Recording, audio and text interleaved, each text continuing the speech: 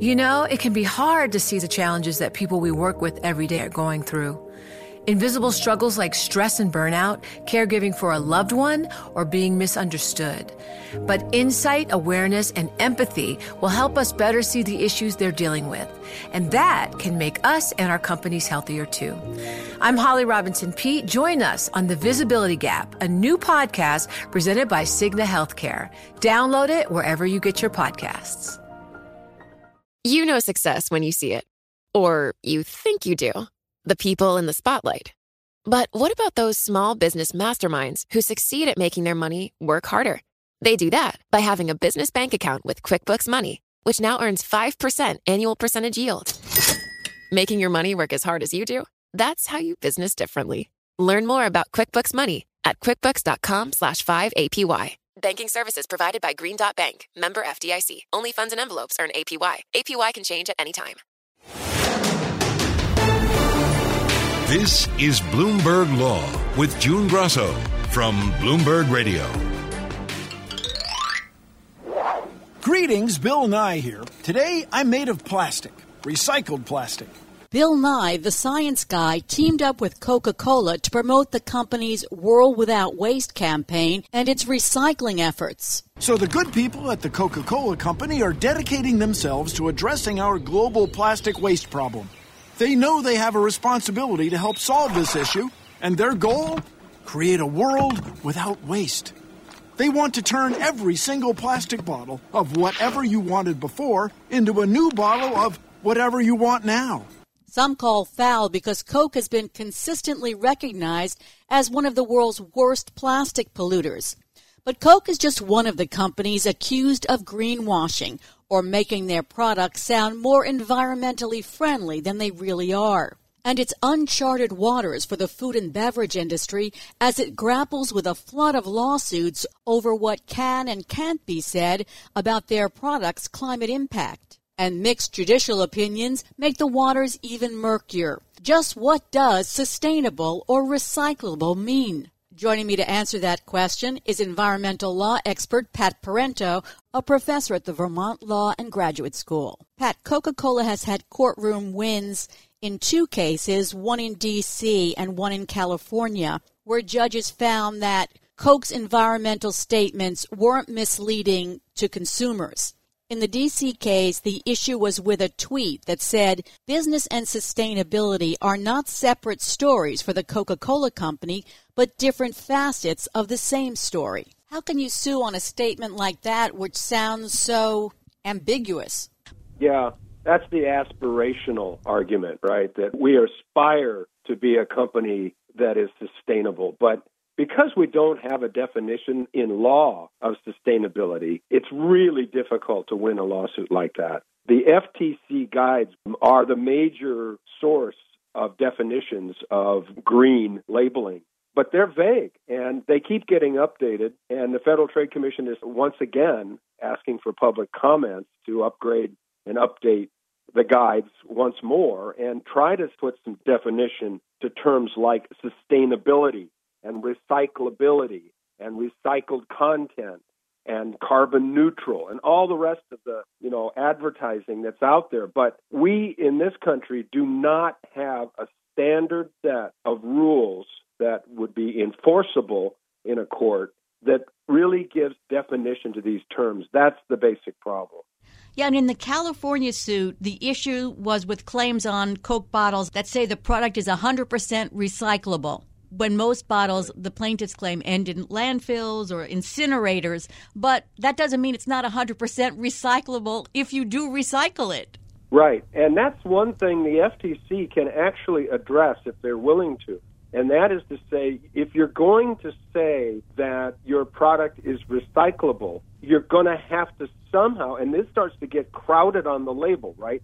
But you're going to also have to say something about it doesn't mean that this product will be recycled, okay? And, of course, that kind of defeats the whole point of the green advertising. If you have to disclaim what you've just said, then you're not really gaining much in terms of consumer approval. So it's a tricky issue to figure out how much information can you communicate on the label of your product or in the advertising before consumers just get more confused, right? So it's tricky.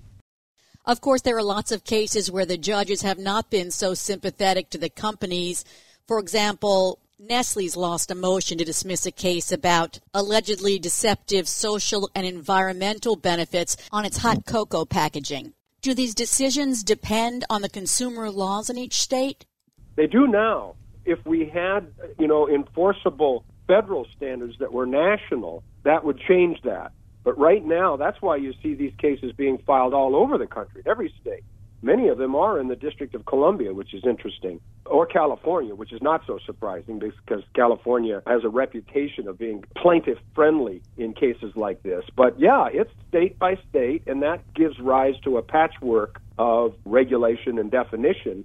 And the companies, have to be aware that when they're marketing their products in these different states, they've got to know what the laws of those states are. And, of course, they have to be worried about being sued by the states themselves. All told, there's over 20 lawsuits brought by attorneys general, mostly against the fossil fuel industry, oil companies and so forth. But more and more, they're branching out to the plastics manufacturers, for example. So as a manufacturer and a marketer, you have to be worried about being sued by class action, by consumers or shareholders, being sued by attorneys general, or eventually by the Federal Trade Commission itself, and maybe even the Securities and Exchange Commission, which is also developing its own set of rules, which have been delayed and delayed and delayed. We're still waiting for those. And those are trying to flesh out this whole concept of ESG, right? Environment, social governance, and what kinds of claims that you're making on each one of those elements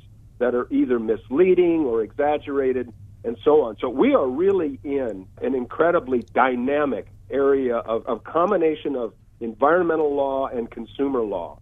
What kind of standards are the judges using? Are they different in each state? They do look to the FTC green guides. Some of the judges, anyway, do look to those. But as I said, they don't answer all the questions.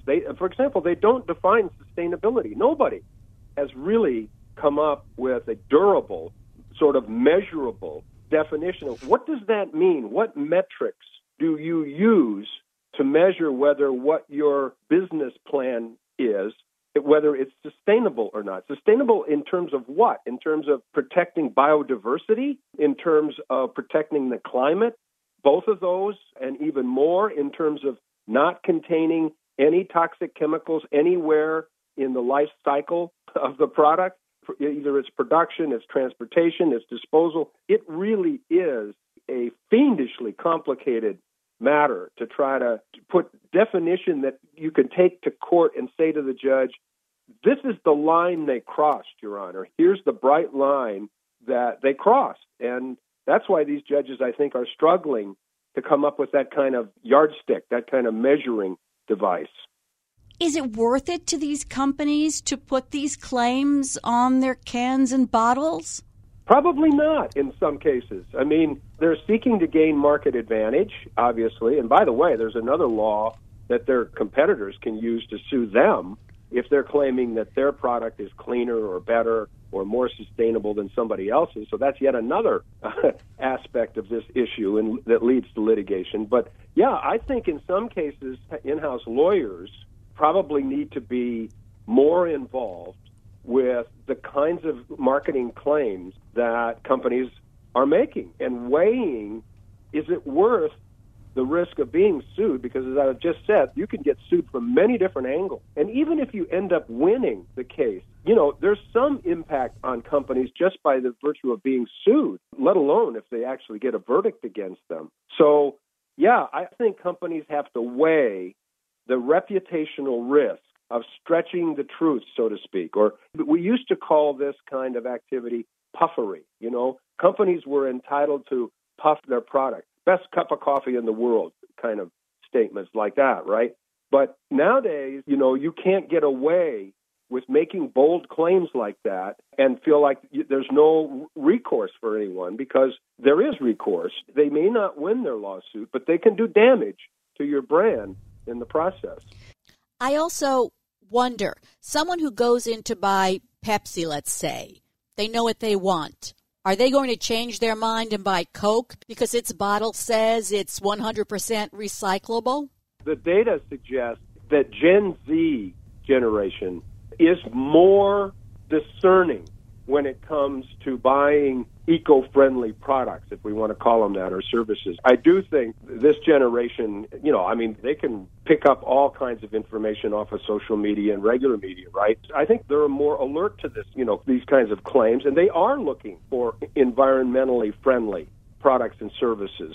So that market, is one that companies, I think, do have to pay attention to. Certainly in the fashion industry, clothing industry, and so forth, they do have to not only market themselves appropriately, but actually be changing their methods of production, their supply chains, if you will, to try to green them up, try to become more environmentally responsible.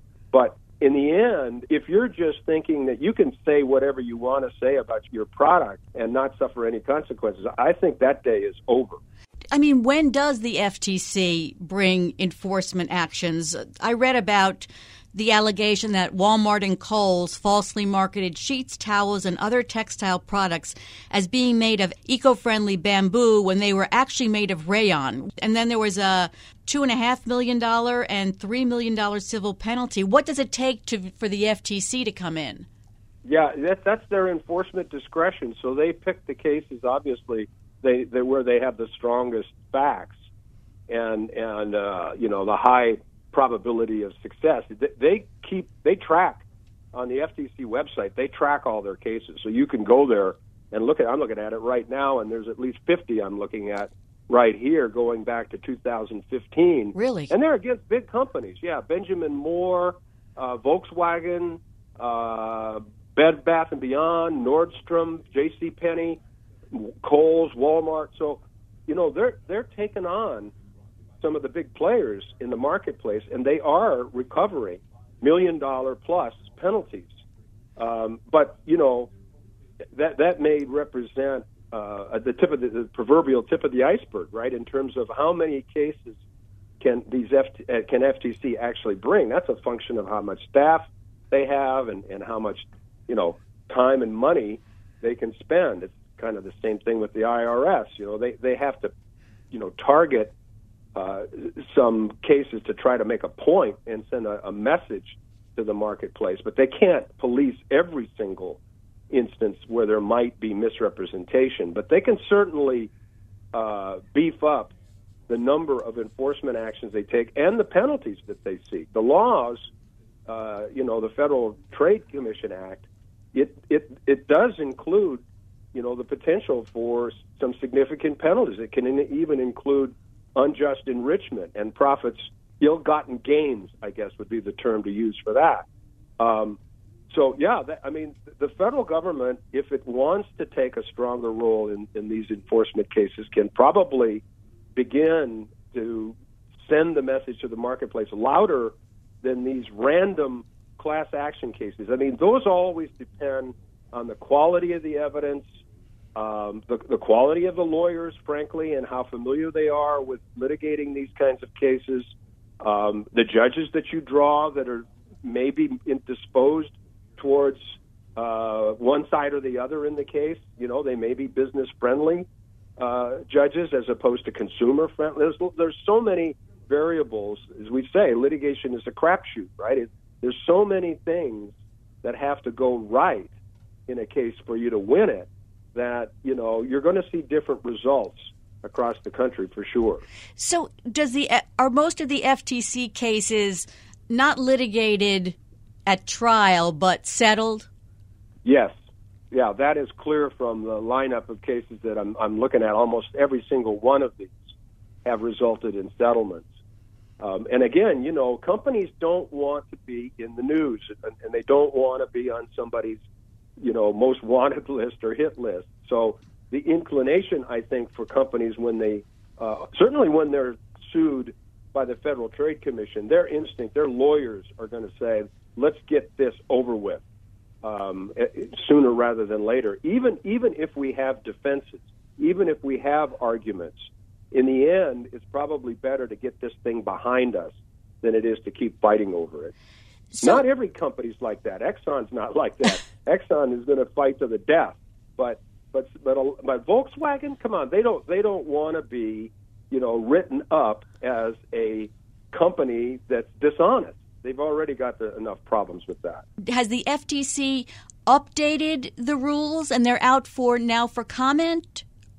They're in the process of requesting comment to make yet another update. I think they started in 1992, and I know they've had at least 4 different versions since then. So we're talking about something like the 5th iteration of these guides. And by the way, these are not rules, okay? So the FTC can use these if it wants to bring an enforcement action, but it still has to prove, the merits of the false advertising, let's say, that's at issue. So the guides are not they don't have the force of law by themselves. You could turn those guides into rules. You could even give citizens the right to enforce those rules, and that would be taking it up yet another level of enforcement. Do those rules define sustainability, compostability? No, that they've asked for comments on both of those items. And recyclable. And recyclable. What more, should we say in the guides that companies must disclose and explain? And, it gets down to things like, don't put all these disclaimers in the fine print on the back of the label or the back of the bottle, right? Don't say on the front of the bottle, this is, pure ingredients, and then on the back say, we didn't really mean that. Not purely, pure. So, that's what I mean. You're talking about the design, the font size of what you're putting on your labels. And at some point, you just run out of space. And in any case, you run out of people's patience, in reading it. Now, you can use barcodes, I guess. That's another device that at least I've read about where, and I've even talked to some of my students who do this. You can turn, if you have the right QR code, you can scan a barcode on a product you're looking at and find out its sort of genealogy, if you will. Where did it come from? If they say that it's responsibly sourced palm oil, well, there's apparently devices and programs out there that can double check that. Or if they say it's been certified by some independent certifier of products, you can go to that certification source and find out whether that's true. Now, how many consumers are going to be willing to go to that much trouble? I don't know.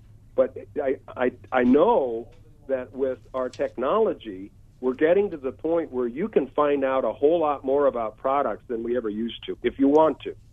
Yeah, so Lina Khan, it struck me that the head of the FTC, Lina Khan, said that consumers have almost no way of knowing if they're being fed misleading climate assertions. For consumers, she said, it's really impossible to be verifying these claims. Yes. So you do have to rely on these third-party verification. And this is really true for carbon offsets. There's all kinds of different now protocols and standards for if you're going to claim net zero carbon and so forth, carbon neutrality, and you're doing that because you're buying offsets. Then the question is, who's certifying that those offsets are legitimate? And there's a bunch of different entities out there claiming to be doing this certification, but then you have to ask, well, who are they, right? And where are they getting their money to do this certification, and is it valid? So consumers can't independently certify this stuff. We are going to be increasingly relying on third-party certification, but who's certifying the certifier? That's what that becomes.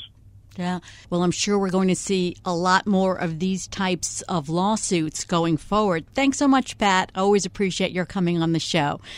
Thanks, Pat. That's Pat Parento, a professor at the Vermont Law and Graduate School. You know success when you see it. Or you think you do. The people in the spotlight. Athletes, actors, artists. But what about the people behind the scenes? The ones who make it all happen. The lighting engineers, the sideline photographers, the caterers. They're small business masterminds. And if there's one thing they have in common, it's making their money work harder. That's why they have a business bank account with QuickBooks Money, where they are now earning a generous 5% annual percentage yield. Yes, 5% APY. Making your money work as hard as you do? That's how you business differently. Learn more about QuickBooks Money at quickbooks.com/5APY. Banking services provided by Green Dot Bank, member FDIC. Only funds and envelopes earn APY. APY can change at any time. It can be hard to see the challenges that people we work with every day are going through. I'm Holly Robinson Peete. Join us on The Visibility Gap, a new podcast presented by Cigna Healthcare. Download it wherever you get your podcasts.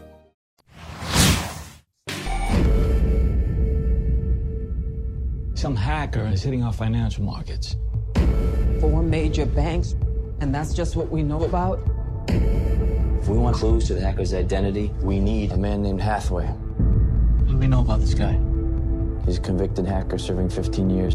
Genius coder. There are so many movies like Black Hat where a genius hacker breaks into computer systems that everyone thought were absolutely secure. But in real life, sometimes it doesn't even take a hacker to steal sensitive information. Case in point, the international law firm Proskauer Rose is suing its former chief operating officer for swiping more than 34 gigabytes of sensitive information. In the lawsuit, Proskauer alleges that Jonathan O'Brien downloaded confidential documents onto a thumb drive after tricking a tech employee into letting him bypass the firm's internal security controls. O'Brien denied the charges through his attorney. Joining me is attorney Jeff Lewis of Jeff Lewis Law. Proskauer, which is nearing its 150th anniversary, said the firm is unaware of any employee, much less an officer, ever acting in such a corrupt, debased, and illegal manner. Have you heard of anything like this at any other law firm?